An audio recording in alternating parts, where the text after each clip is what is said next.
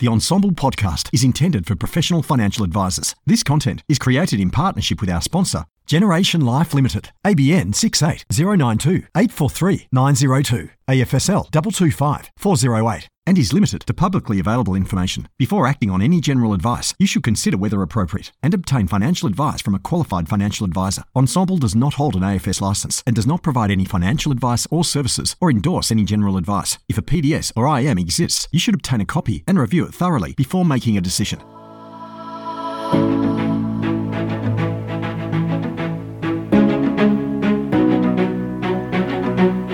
You're listening to Strategies to Facilitate Intergenerational Wealth Transfers, a special 5-part mini-series from the Ensemble podcast. Over 5 episodes, we talk to authors, practitioners, product providers and a lawyer to reveal what works and what doesn't for advisors and their clients when it comes to retiring and leaving a legacy. As the pioneer of Australia's first truly flexible investment bond, Generation Life has been at the forefront of providing innovative, tax-effective investment solutions since 2004. As an innovation-led business, Generation Life constantly strives to enhance investment solutions to optimise after-tax investment performance for investors. As a leading specialist provider of tax-optimised investment and estate planning solutions, as well as investment-linked lifetime annuities, Generation Life works closely with financial advisors to secure the financial futures of many Australians and their families. Hello and welcome to this special XY Advisor podcast mini-series focused on retirement income and the related advice issues. I'm Vince Scully, veteran advisor and founder of Life Sherpa, Australia's most affordable financial advice service. 2022 marks 165 years since the Australian Mutual Provident Society offered the first pension savings plans and 30 years since the introduction of compulsory super. Now, total assets in superannuation total almost $3.5 trillion and benefit over 16 million Australians. 2022 also marks the introduction of the Retirement Income Covenant for super funds, but more of that later. The history of superannuation in Australia has been marked by almost constant change. Super was either an attractive tax shelter for the wealthy and self-employed, or offered to a small proportion of the workforce, mostly the public service or white-collar private sector workers. By 1974, just under a third of the workforce benefited from employer-provided superannuation, and males received it at twice the rate of their female colleagues. Back then, life was simple.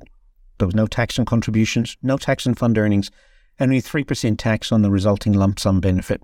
1983 saw the introduction of a 30% tax on retirement benefits and the birth of rollover funds, which allowed this tax to be deferred indefinitely, or at least until death. Although readily avoided, this tax proved hugely unpopular, and protests led to pre-1983 balances being grandfathered at the old rate. Older advisors will recognise this as the source of the old pre- and post-components, which created much complexity. By 1988, then Treasurer Paul Keating cut this exit tax in half to 15% and levied a further 15% tax on contributions and fund earnings. Just 5 years later, compulsory super was born with 3% superannuation guarantee payments applying from July 1993, which lifted super coverage to 80% of the workforce and total super assets to $169 billion. Contributions at the time were made to a fund chosen by the employer or nominated in an industrial relations instrument such as an award. Members weren't given the choice of fund until 2004. Reasonable benefit limits were introduced in 1994, giving everyone a lump sum limit of $400,000 and a pension limit of $800,000. These and the related transitional reasonable benefit limits granted to existing members created a range of strategies for advisors. Looking eerily similar to the current Section 293 surcharge, a short-lived surcharge starting at 15% and later dropping to 12.5% was introduced in 1996 and abolished in 2005. The Costello budget of 2006 changed everything and greatly simplified the system. This created a series of immediate opportunities for advisors and taxpayers alike. These measures abolished RBLs, removed the requirement to draw benefits at 65, and eliminated tax on retirement benefits. This in effect replaced limits on benefits with limits on contributions.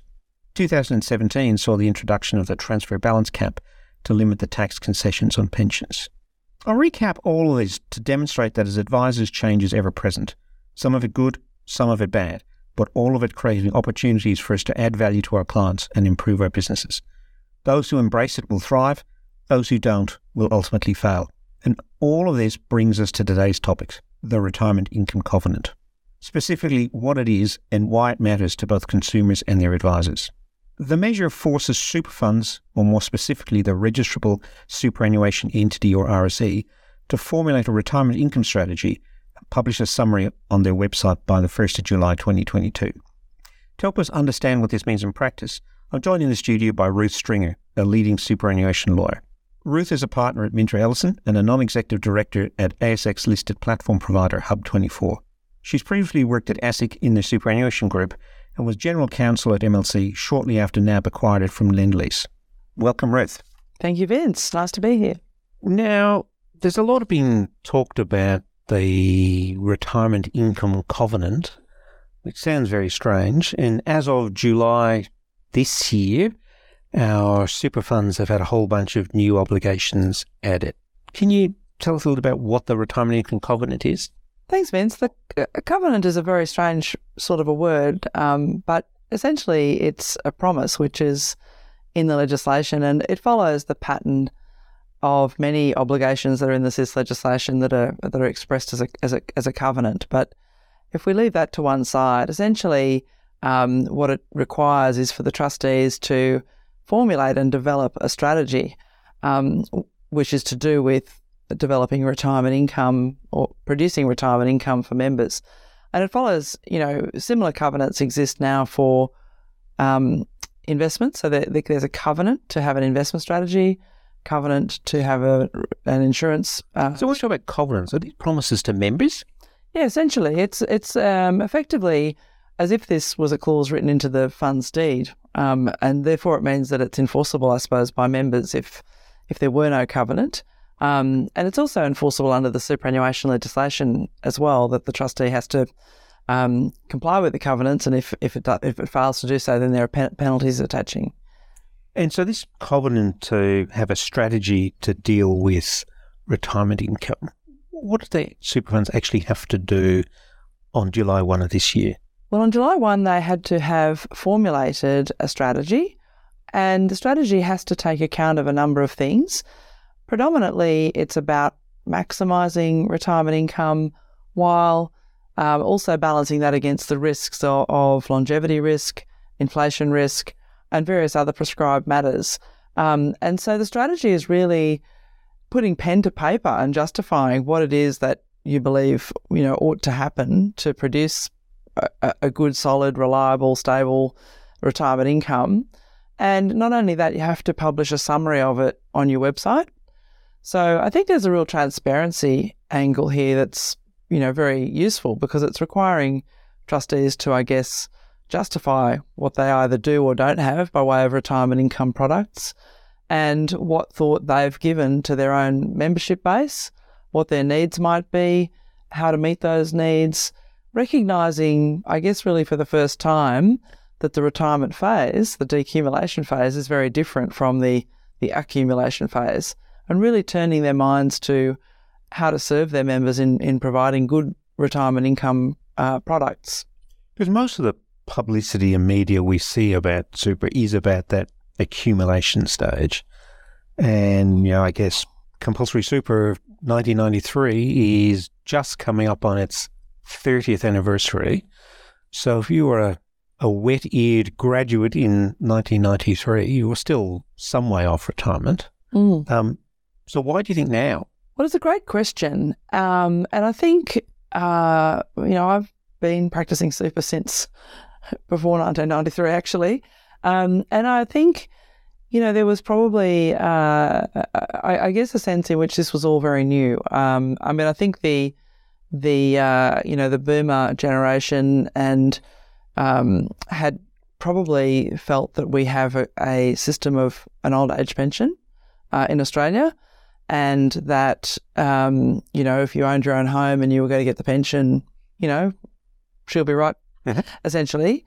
But I guess having had the move into compulsory super, which is clearly designed to augment the age pension, which is really not a luxurious lifestyle from what I can gather, then there's been a lot of focus on getting the account balances up. And so in the early days, you can imagine the balances were not terribly strong. But as the balances have been growing, I think that's the impetus to look at what is actually happening. And it's a maturity thing, I think, of our system because, it's not until you have decent sized balances that you need to start thinking a little bit more strategically about how to use those to fund a retirement income that replaces your salary. And obviously longevity has increased in that time as well. So the life expectancy for retirees is just a much longer period, and you're therefore running out of money toward the end of life becomes a bigger concern.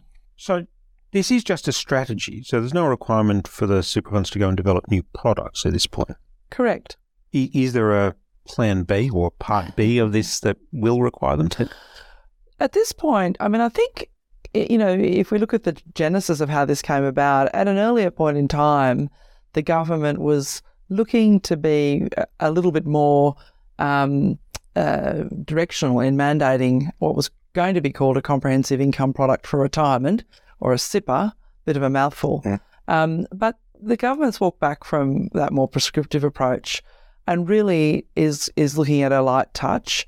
And I guess because we've got the precedent of the strategy for investment strategy, which is a really important trustee function, the idea is, I think, designed to allow bespoke solutions and not to place any requirements, but really to place the asset on the trustee, I suppose, to justify what they're doing, to look to the needs of their particular member base, because, these could potentially be quite different depending on account balances or demographics.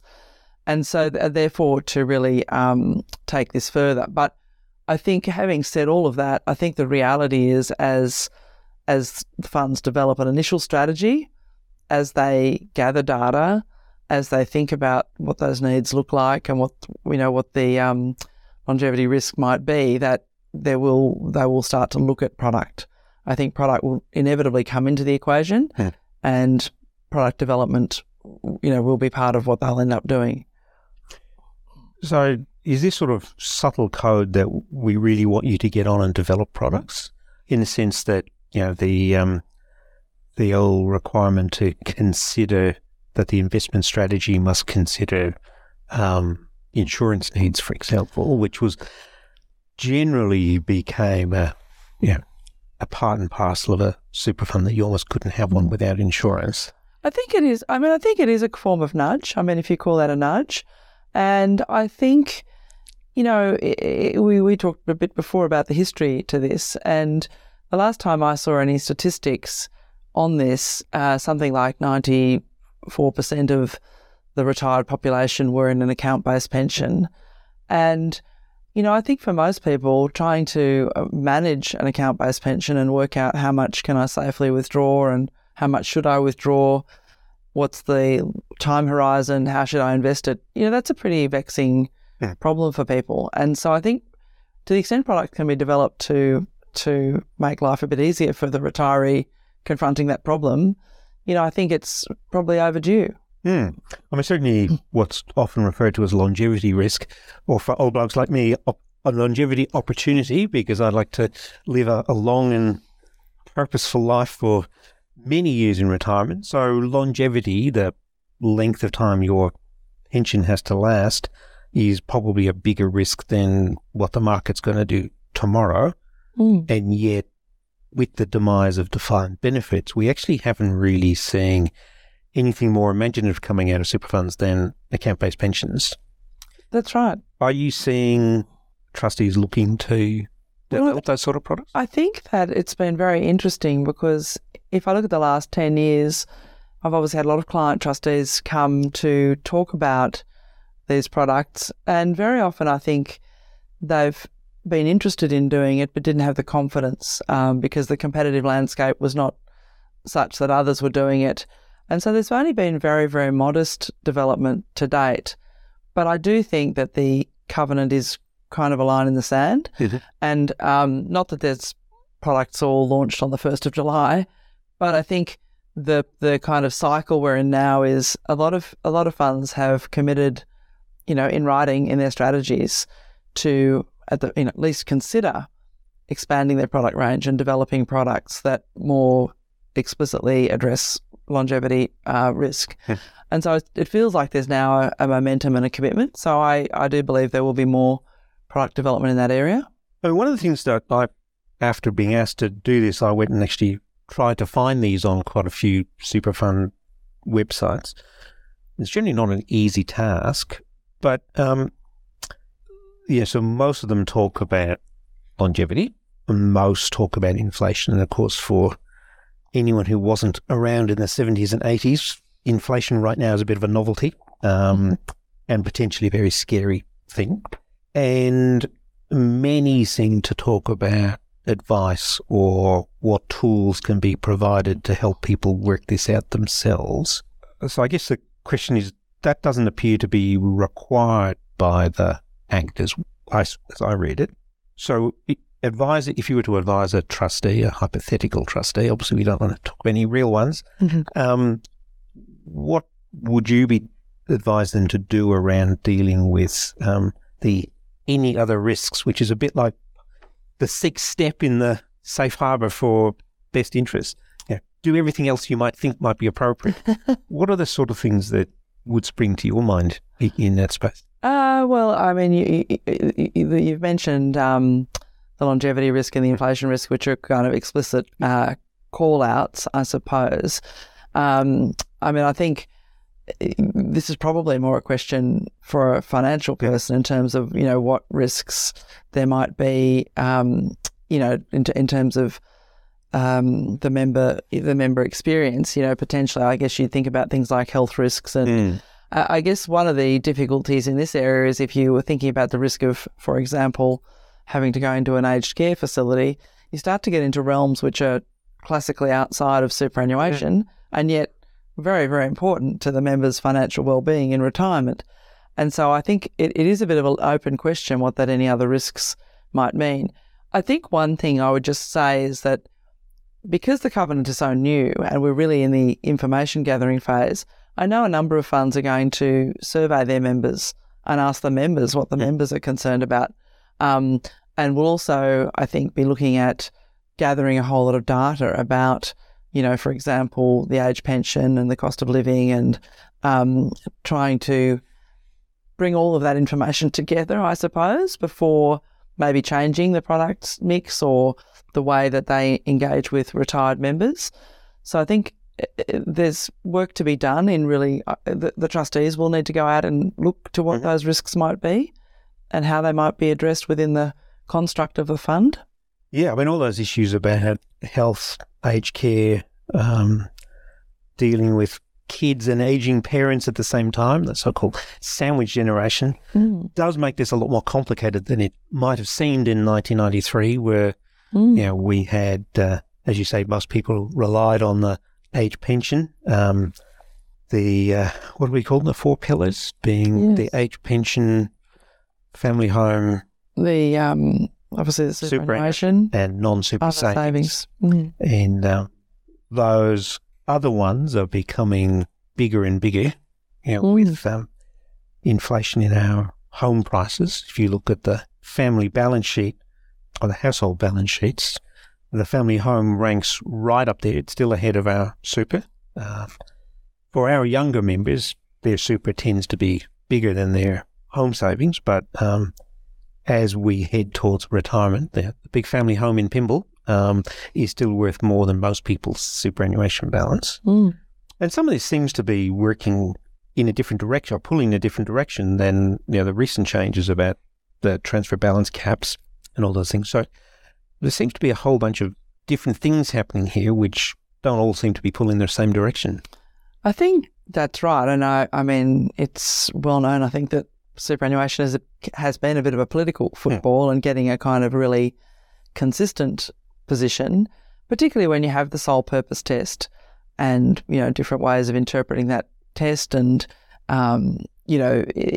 financial wellbeing in retirement, I'm speaking to the expert here, it is not just what you have in your super, it's the whole picture, and, health plays into it. And so it's a little artificial taking the super as a standalone. And I mean, super also has the constraint currently that each individual has their account in super. It's not a mixed or a joint asset. A household asset. No, it's not a household asset. So there's some constraints around super that mean it doesn't work seamlessly in the mix there. But I think the idea of focusing on, I think to me it's a little bit like really just focusing the mind of the trustee on the fact that, well, what are we doing this for? It's not to sort of produce a really big number at 65 and then say off you go. It's really the focus needs to be, how am I going to assist in really providing retirement income or assisting the member to achieve that retirement income. And I guess coming back to the point about product, it's one of the reasons it's not prescriptive. One of the outworkings is to your point about generations. I mean, there's nothing in this that makes it illegal for a member to want to use their super to leave a bequest. That can still be accommodated. That's one of the many needs or wants of the member population. But it's having options that address other needs like the longevity risk and like the peace of mind of, income that's, immune from inflation risk and all the different permutations of member wants and needs that. Although interestingly, leaving a legacy is not one of the requirements. It's not intended to be one of the ones that the trustee should prioritise. So the trustee doesn't place a priority on that. But if the members choose to have that as a feature, then if you don't have it, they may go elsewhere. And of course, we have a system where the fund's income or the trustee's income is dependent on assets under management. And obviously, the more the retirees spend the money, the less funds they're left with. Absolutely. Classic conflict of interest. Now, you mentioned that, at the point of retirement, there's a need for education, for knowledge, for advice, for understanding the options. And many of the strategies, is that the word? Strategies. Yep. I saw did allude to the advice piece. And that, I guess, goes to your point about the sole purpose test, that there are limits on fund members' resources as a whole being used to provide advice and bringing in what's happening right now on the quality advice review and the future of super fund advice. Have you got a view on what you think might be happening or like? Well, I think it's hard to know, I guess, politically, because obviously the quality of advice review was commissioned by a former government and hasn't released its final paper, but the interim paper was very, very interesting. And a key theme of that paper is an expectation that super funds have historically kind of, I guess, stood back and said, we'll manage the money and we'll, look after you and trust us. But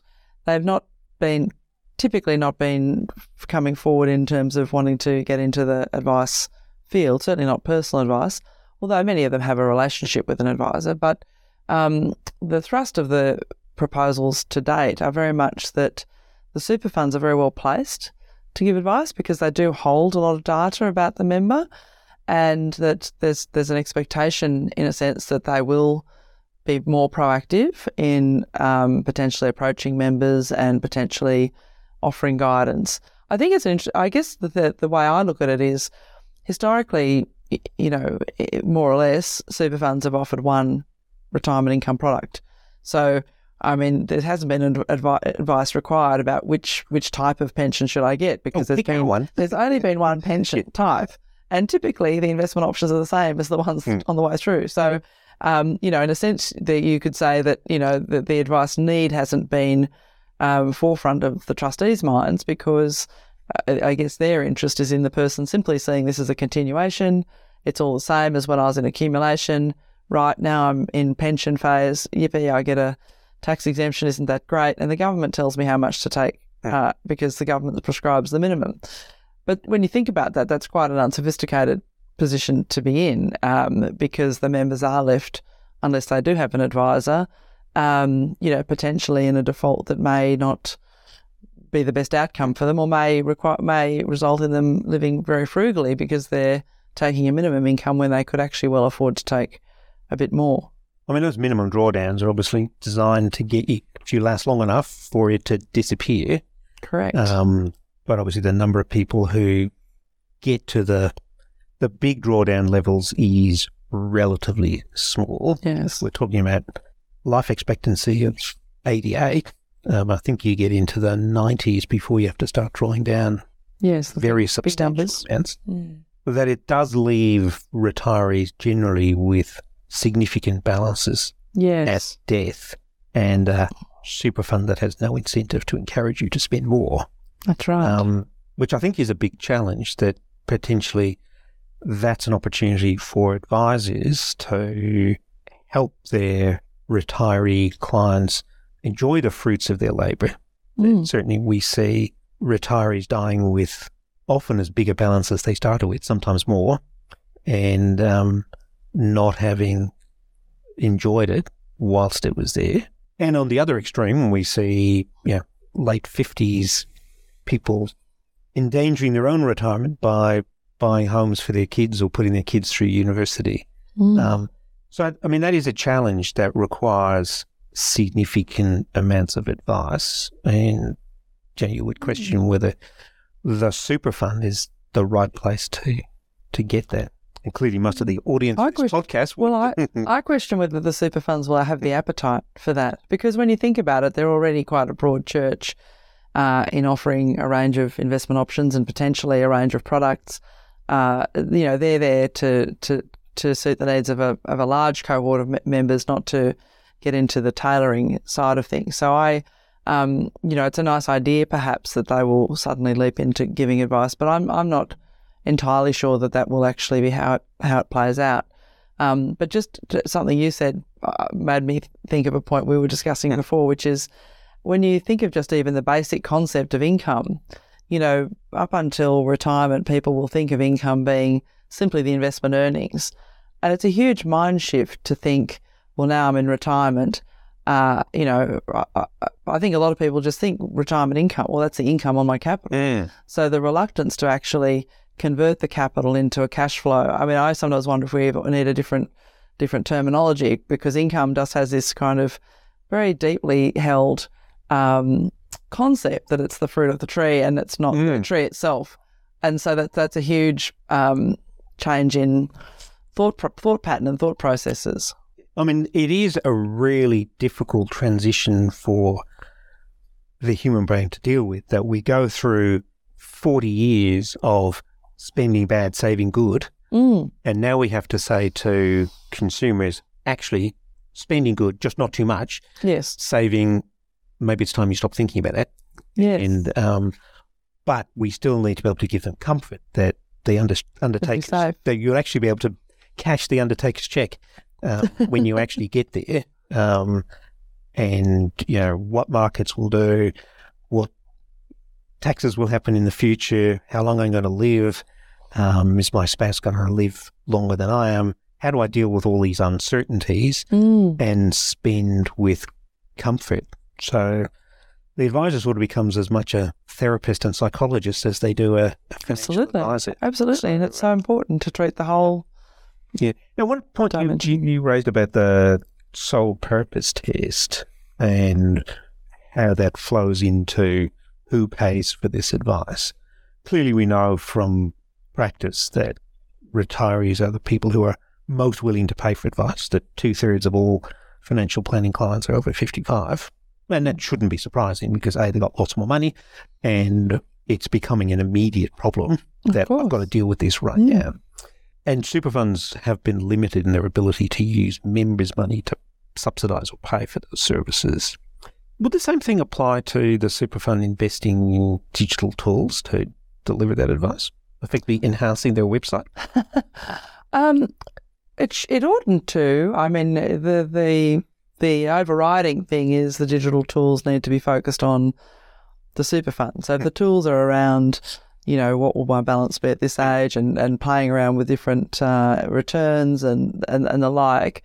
I think, if you had a specific tool that said, should I have a fixed or variable mortgage, then that probably is outside. So long as it's in the general territory of retirement savings and the super fund, where it fits into the retirement savings picture, that should be fine. And I think that is the area that is more likely to interest the super funds. The idea of kind of guidance or putting out cameos, or what you might call sort of investor literacy, and try to improve standards of literacy and education.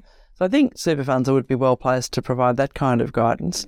And, I think that, I suppose just on the quality of advice review, if we can divert from that for a moment, we've just made a submission on that. And one of the things we think is, to me, I'm not an advisor, so I don't know how this works, but to me it feels very artificial for the advisor to go in and say, well, it costs X amount of money to advise, on your super fund, and then we'll charge this other little bit about what's going on outside super. But disappointingly, the review, I guess, proposed that distinction be maintained, that it's only the part that relates to the super fund that should be able to be paid for out of the account. We've put forward a different idea, which is that really there should be some kind of modest release amount that is, I'm not going to say what amount it is, someone can figure that out, but that should be just released for advice. That's like a condition of release, as well as being for a hardship, could be to pay for the financial advice, because that, then the advice can be, can look at the whole picture and can look at the spouse, for example, rather than this sort of constraint that for it to come out of the fund, it must be limited to that member because it's coming out of that member's account. And secondly, that it can only be limited to advice in relation to the super. I just think it's creating a ridiculous cost for someone to have to define that boundary and then for the trustee to supervise it. So, yeah, that's an interesting point. I'm not sure I've given that too much thought, but certainly, we do a lot of work around budgeting and debt elimination, all of which can't be paid for from super. Yeah. And then the bits around retirement savings and potentially stuff around using a first-time super saver scheme. Yes. So you end up with this quite artificial split, which I guess we've just got so used to dealing with and haven't actually given it that level of thought. But that is actually quite an interesting idea. Well, again, you get into this question, some people will say, but it's eroding savings, etc. But I think if you cap the amount and, made it, something that over time, you could have certain opportunities to do that. It just seems, I'm all for trying to make things simpler. Yeah. And I guess these issues all arise when, as a society, we mandate that a 20-year-old, you're not allowed to spend, you can only spend 91% or 89% of your income now. You have to set aside 10.5 for retirement. That every time we start interfering in people's spending habits, we need to be very careful about the consequences, intended or otherwise, that arise from that. Absolutely. And so we saw that with the COVID releases, that the first-time super saver is a potentially overcomplicated way of addressing some of those issues for younger members, and the COVID releases were helpful. And maybe we just need to think about it over the longer term. Well, if you're forcing people to set aside a portion of their income, we have a duty to make sure that they are actually better off both now and in retirement. Well, I do think that I probably, I guess when you look at it internationally, we could have a system where we said, well, instead of the tax concessions on super, we'll increase the social security. But because we're forcing people to save privately, not everyone's going to have the skills and the tools to be able to manage that. So I think it doesn't seem to be a big leap in my mind to accept that people will need assistance to navigate, what is a system which has a lot of choice and can, gives the individual a lot of freedom. But they need help to navigate it all. Yeah. So is there anything else you'd like to add to the retirement income that we haven't covered off? Well, I think, I think personally, having been involved in, what's been a bit of a very long project to really shine a light on retirement incomes, I feel very pleased that we do have the covenant. I think it's a really great first start, and I think it'll be very, very interesting to see the strategies. Particularly, I think the day one strategies are all kind of, it's like a race. They've all kind of got off the blocks. But as they mature and as they gather their data and do make their inquiries, I do think they will mature and it'll be very interesting. So I do feel like it's quite a tipping point, and I think I'm hopeful it will lead to new products that will really assist members to get the most out of retirement. Well, certainly the ones that I saw in my brief review before setting out on this exercise did seem to sort of fairly slavishly copy the words of the covenant, and most looked like work in progress to me.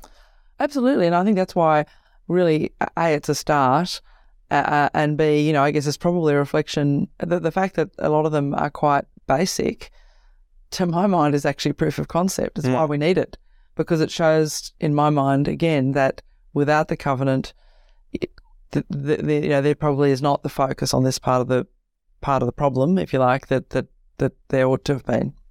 Excellent. Well, thank you for sharing your thoughts on that with us, Ruth. Thank you, Vince. It's been great having you. Thank you very much. That was Ruth Stringer, superannuation partner at Minter Ellison. As she said, the retirement income covenant on its own won't necessarily lead to greater innovation in the available retirement income products, but it will help focus the minds of the bigger super funds on the retirement income phase and away from the accumulation phase as their membership ages. The account-based pension will over time cease to be the dominant vehicle for spending superannuation savings and will be supplemented by innovative lifetime income streams. This will create a huge opportunity for advisors as a wave of super fund members reach retirement over the next decade with larger balances than previous generations. They also have higher expectations for what retirement means, and of course will live longer than their older equivalents. All of this is great news for advisors. Over the next 4 episodes, we'll delve into these opportunities and the related challenges for advisors. We'll chat to authors who have written extensively on the new retirement paradigm. A spoiler alert, this is as much about psychology as it is about the technicalities of products, regulations, tax and social security. We'll also talk to practicing advisors to learn what they're doing, and of course we'll chat to our sponsor GenLife about the innovative things they're doing in the income space with investment bonds and market-linked annuities. I've greatly enjoyed putting this series together, and I hope you'll enjoy listening just as much. So till next time, bye for now.